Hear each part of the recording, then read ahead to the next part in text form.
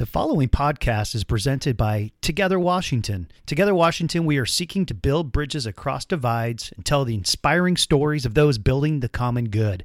If you'd like to support or get involved with Together Washington, go to togetherwashington.com.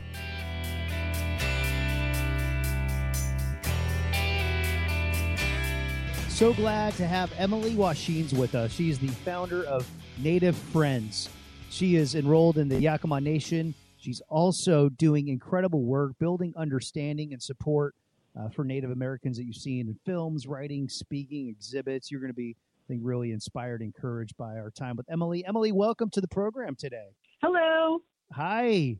How you doing today? I'm doing great. I have some new dandelion type coffee that I'm trying out, so I'm feeling extra healthy today. All right. What you said, dandelion coffee? Wait, what? Yes. Wow, tell me about that. I try to come back in the afternoon. I've reached that age, you know. Well, I'm so glad you took the time to be with us. Emily, tell us a little bit about Native Friends. What is Native Friends? Yeah, so I run a website that's called Native Friends, and I focus on history and culture, primarily from the Yakama Nation. You know, there's so many different untold stories and pieces of history that I like to really shine a light on. Everything from food sovereignty and resources to the missing and murdered Indigenous women crisis that's been happening across the nation, really. And, you know, also just a diverse collaboration of projects that I just get interested in and decide to go down that rabbit hole. Now, give us some examples. And now you've studied, so many different things, and you've authored and co-authored, a lot of different papers around some of the things that you're talking about. Where did you, for you, in starting Native Friends, what was the impetus? Yeah, so I got a grant to study the Yakama War to create a video off of that.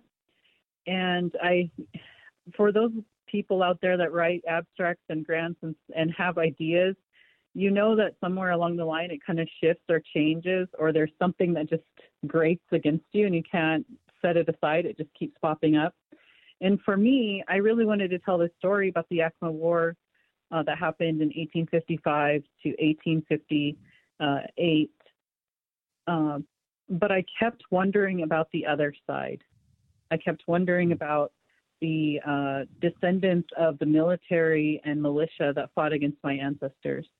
And I wondered what they had been told. What kind of, I know we have oral histories. I wondered if they also had oral histories that they carried that weren't cited in history books, that weren't told. I wanted to hear those kind of communications and stories that happen between people, those real honest decision points that happen and occur.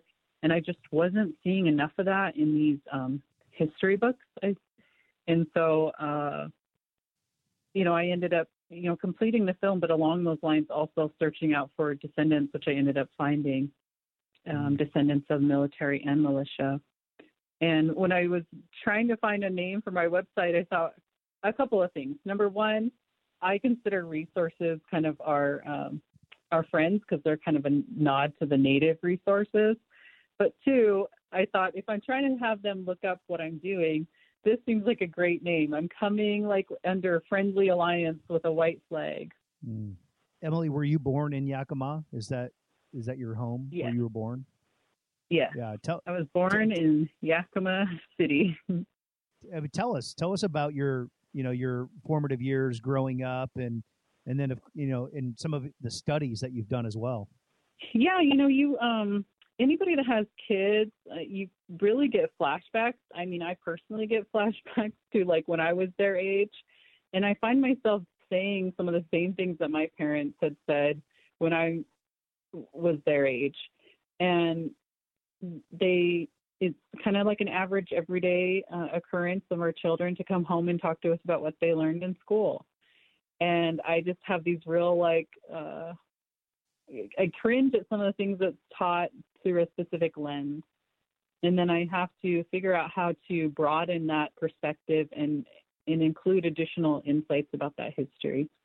meaning, when I was coming home and saying when I learned about the Oregon Trail or these different dynamics that had a perspective that removed the Native experience, the trauma, the genocide, my parents, my family were very tuned into that, and they made sure that we had that additional supplemental learning, I think is the official term for it. And so I find myself doing that with my own children. I find myself having and being in conversations with people all the time about what that means to be a Native, or what these perspectives are that extend from this history book that was written, in the Midwest 20 years ago.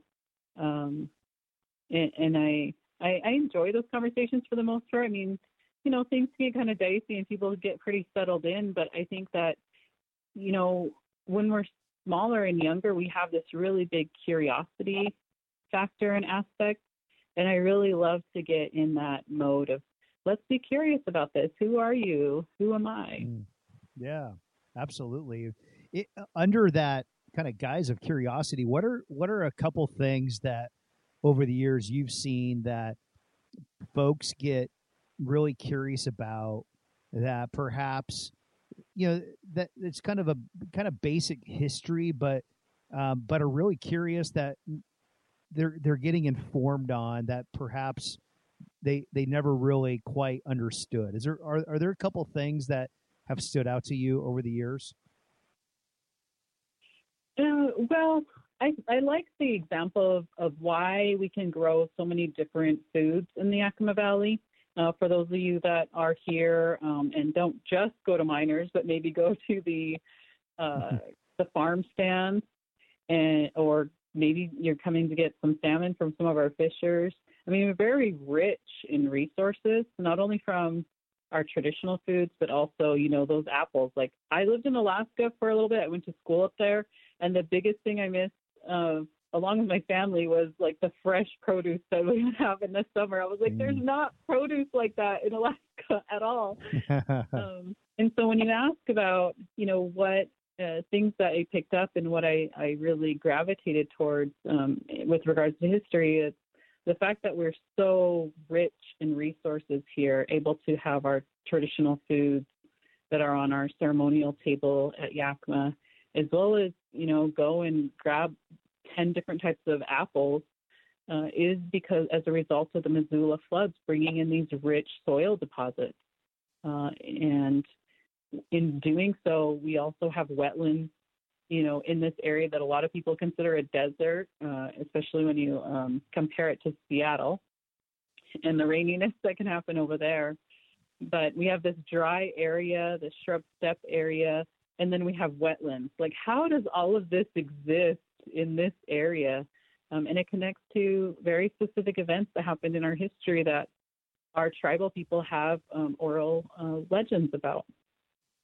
You've got a great family as well, Emily, and to be a mom and to do the training, and you mentioned this a little bit earlier, the instruction, and what do you see are some of the differences between when you were your kids' age and now that you're, as you mentioned, doing some of the training and instruction with your kids? What are some of the differences that you've seen between the time when you were that age to now?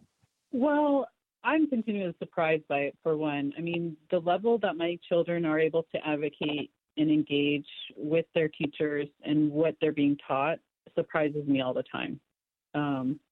And, you have that parental pride where you're like, wow, I helped with that. One example was we had an event, kind of a ceremonial memorial event for the children that were found in Kamloops area in Canada, in unmarked graves. And there were some that couldn't make it back home for that ceremony due to the restrictions that were in place due to health. And our tribe hosted that for them. Kamloops is connected to this area through the Columbia River. Tribal people know that. We have specific legends that connect different resources up there to us, specifically the huckleberry. And I brought my children that they were still in remote learning, and I had let their teacher know they're going to this event. They will not be in class today. And when I got back, they asked if she could do a presentation on it. And so my daughter did a PowerPoint, and eventually the principal saw it and then incorporated an entire moment of silence in their little fifth grade graduation ceremony. And I think about that moment and being able to be in a rural community, a smaller community, and have people that can recognize something and validate something, and it coming from such a little voice. Wow, that's powerful.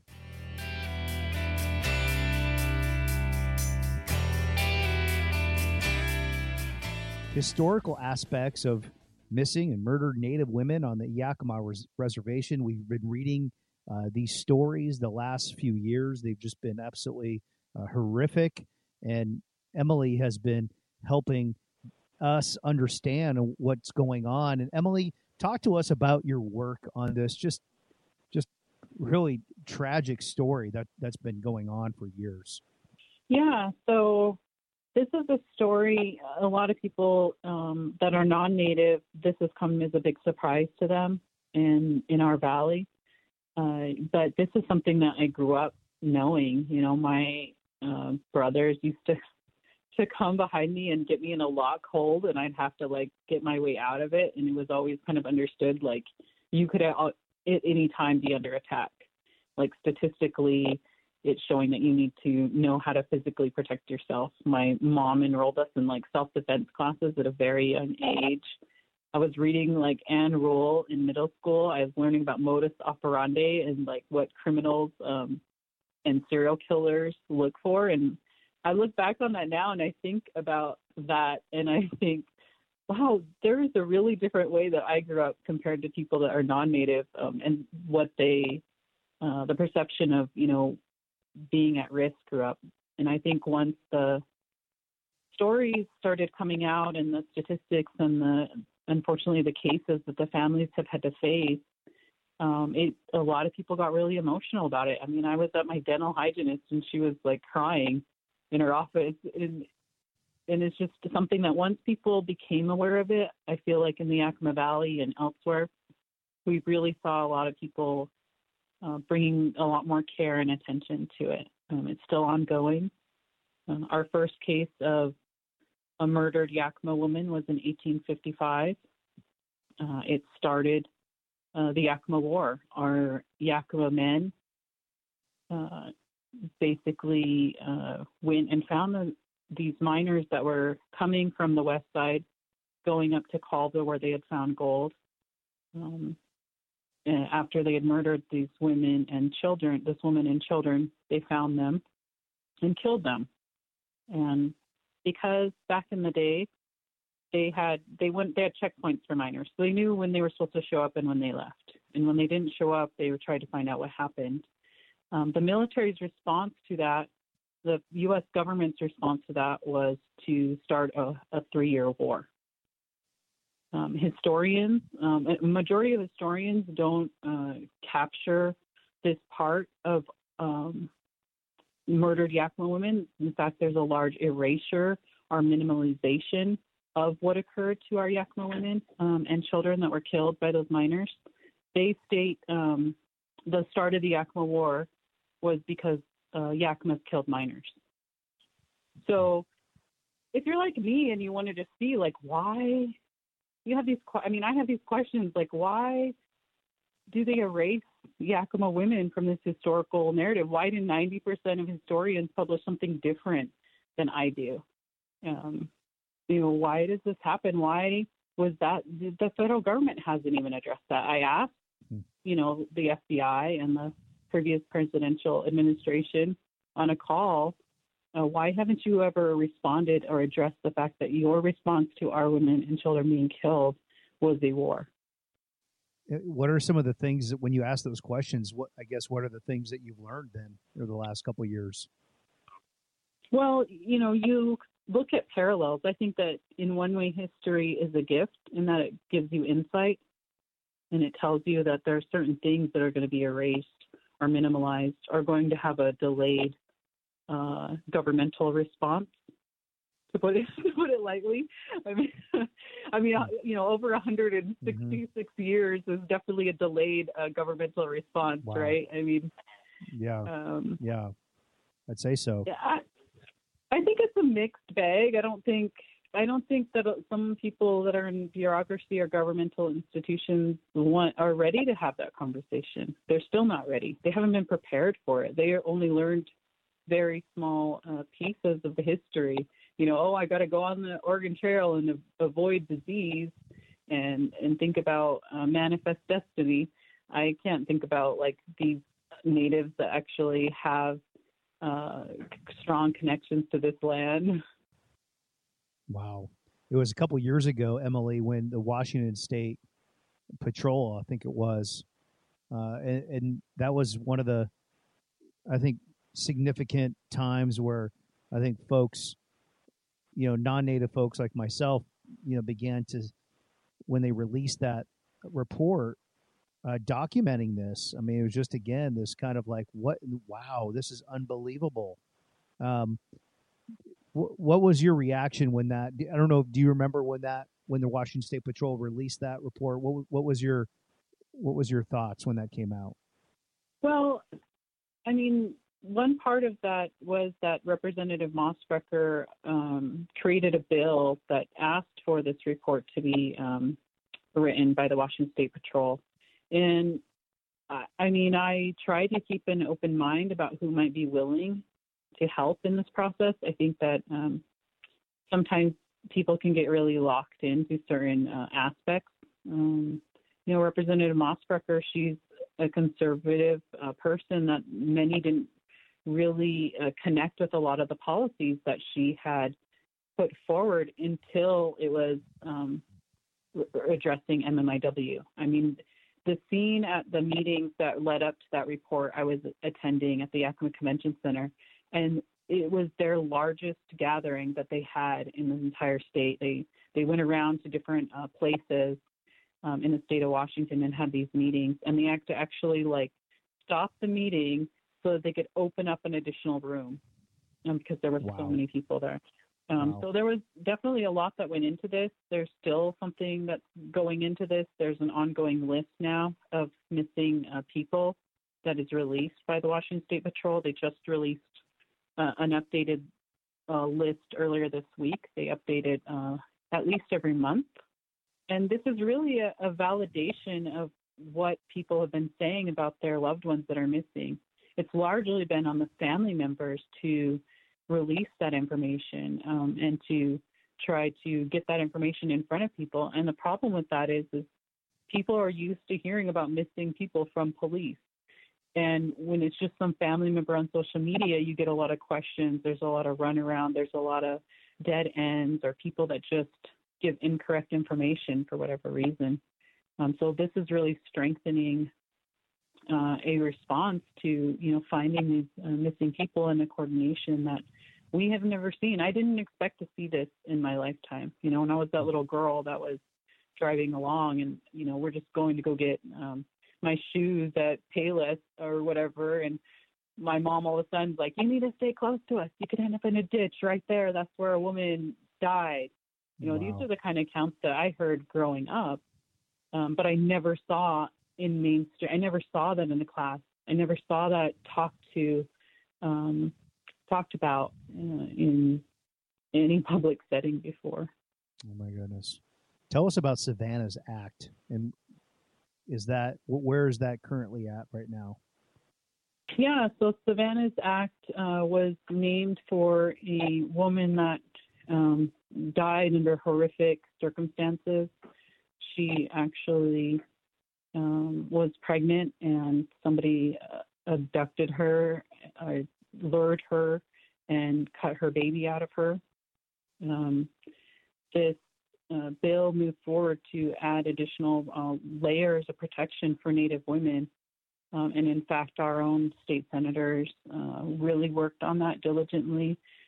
Senator Patty Murray and Senator Maria Cantwell our Representative Dan Newhouse out of the 4th District, who is a Republican, co-sponsored that in the House, which, again, that shocked a lot of people to see that level of response from somebody that, we don't always align with. But on that topic and that issue, he's been really at the forefront. And so Savannah's Act is really trying to, again, improve levels of coordination and addressing these numbers, not only on reservations, but also in urban areas. Urban Indian Health Institute wrote a report that addressed that. When it was initially, the Savannah's Act was initially written, it was very limited. And this group in Seattle said, you need to do more. This has to be more. There's additional numbers. This doesn't go far enough. And the response was like, well, you need to get us numbers. So they had a very limited budget. I think it was like a few $100s. And they FOIA requested a number of different urban cities. Seattle is, on the top, one of the top cities for MMIW in the nation based on those statistics and rates. And in order to be more protective, tribes and tribal members are always asked to provide information that we have limited access to. But what I love about this story is they were like, all right, they say in the report, but it's like, I have this couple $100 and I'm going to move forward, because anybody that tries to get access to information, sometimes there's a charge just due to administrative fees. So they actually had to choose which cities they would get information from based on the amount of money they had available. Wow. And you would think, oh, this information should just be readily available. You should just have, say, fingertips. We live in Google University world, right? But so this movement is largely progressed by people that just are tired of it, want to have some kind of proactive response from it, and want to, continue to help families get answers that they have. What's the current status of that right now, of Savannah's Act? So Savannah's Act passed. I believe that one of the applications of it was actually for one of the last federal applications of that was actually for a case against a Native woman being prosecuted in Washington, which I was surprised that was an application that was allowed to be used. She was a woman that killed her rapist, and the federal government prosecuted her based on her killing him. And they went even above and beyond the sentencing guidelines, so the federal prosecutors. And the judge ended up citing Savannah's Act in not going along with the federal government's or the prosecutors' really out there request for sentencing. And so I don't think anybody really anticipated that level of protection. I mean, we have a lot of unsolved cases. We have a lot of cases that are sitting on federal prosecutors' desks right now where Native tribal members are a victim. So it has been surprising to see federal prosecutors moving so quickly and swiftly on a case in which there's a Native woman that kills her white rapist. But this just goes to show that the judge is aware of this type of law and able to apply that to, within their jurisdiction. Wow. Incredible, powerful work you're doing. One of the things, Emily, that you've mentioned that you're working on, I'd love to have you talk about it if you're okay with it, in terms of some of the activities as it revolves around women in the trades. Is that, I know this is really passionate for you and something that you're doing some great work on. Yeah. So Women in the Trades is a project I'm working on to basically create a Yakama chapter. There's a nonprofit called Washington Women in the Trades. They have a dynamic and excellent group of women that form that. And so I've been communicating with them and trying to start this Yakama Valley chapter as a way to support more women in the trades. Currently, there are about 3% of women that are in the trades in the state of Washington. I think that's been a pretty standard percentage for the past decade. And when I think about that, it just seems like we got to do something about this. We got to put some resources towards this. We got to get, the word out there about the different types of trades that, women can be in, and we have to provide support. First off, when you say the trades, not some folks might not totally understand what that means. Would you talk about that a little bit? Yeah. So women in the trades includes a broad group of women that are in electrical, electricians. They include plumbers. It can even include, at our own Yakama Power, we have a woman that climbs the lines, to make sure that electricity is getting to their customers. And we also have women that are archaeology techs, archaeology technicians that are responsible for running different machines and collecting data in connection to that type of work. How did you get passionate about this, and why are you getting involved, wanting to get a Yakama chapter going? I had learned through a YouTuber that I was following that Canada has a program where they support women going into the trades. And I had always had that in the back of my mind. I primarily follow this YouTuber because of their workouts, and I just thought it was a kind of a cool way to see how they were progressing through. But along those lines, she would talk about, going into this plumbing program. And I had always filed that away. And so when the opportunity came up to somebody that said, hey, we have some additional funding support, what project ideas do you have? And I didn't have much prep time for this. But I pitched, this was one of the ideas that I pitched, and I thought, they're never going to go for this. This is the most random, crazy thing. I personally don't work in the trades. I mean, I can work maybe like a steamer, cleaning my bathroom, but I wouldn't say I'm trade material or up to par. I'm so far removed from this industry and this type. So to put myself in a position to really rally around it seemed like a really far stretch, but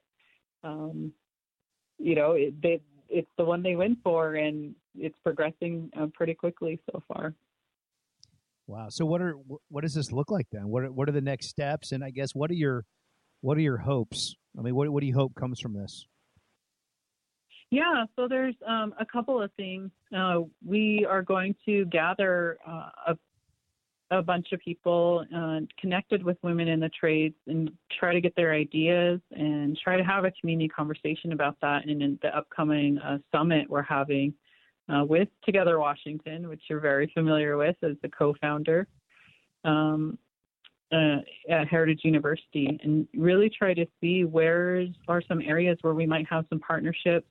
What types of support can we create for these women in what's referred to as pre-apprentice programs, apprentice programs, who might be willing to create those opportunities to train these women. And then actually the Washington Women in Trades has a trade fair that's coming up on May 6th at the Fisher Pavilion at Seattle Center. And that's a free event to attend as somebody that might be interested in that field. If there's an electric company out there that's listening right now or something that wants to go and attend that, there's information on the Washington Women in Trades about how to sign up as an exhibitor.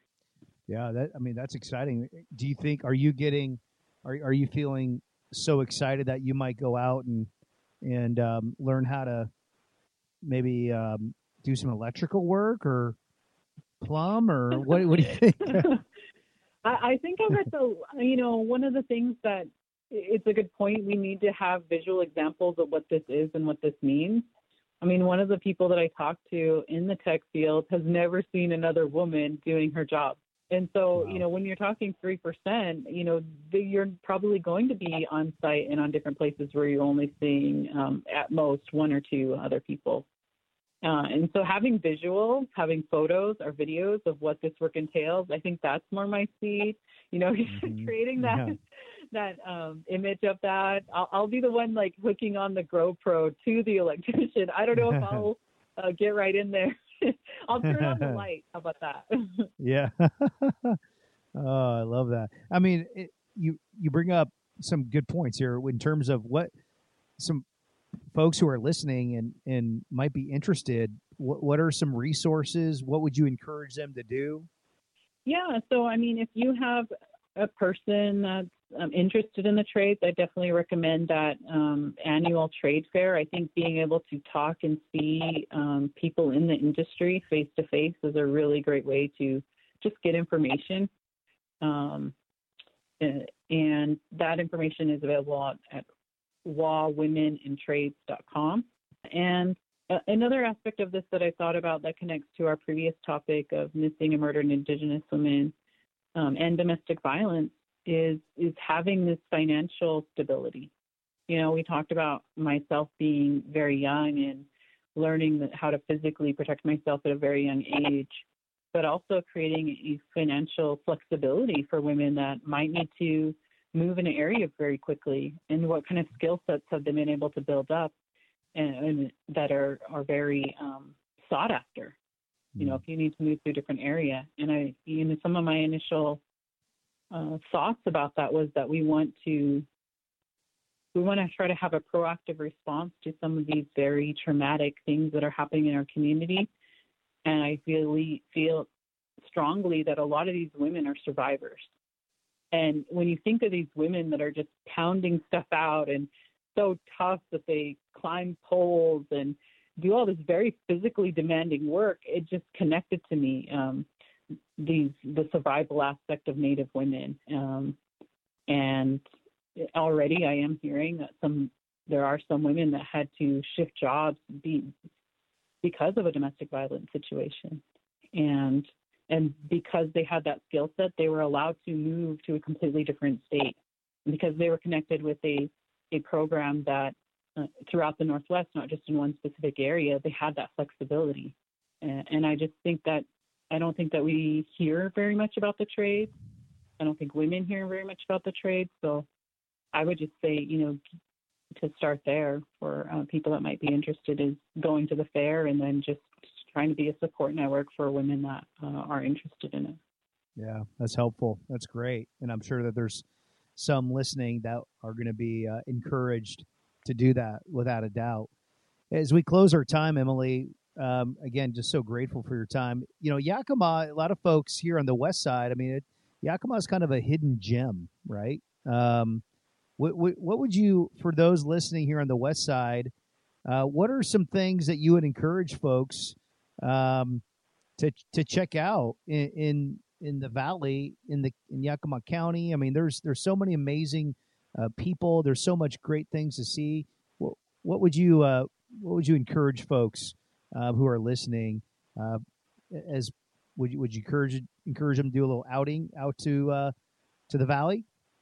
Yeah, I mean, if we're talking about food-wise, I mean, you know, going through the farm stands, picking up some salmon from a fisher if you can, those are going to be like the best. Bring a cooler.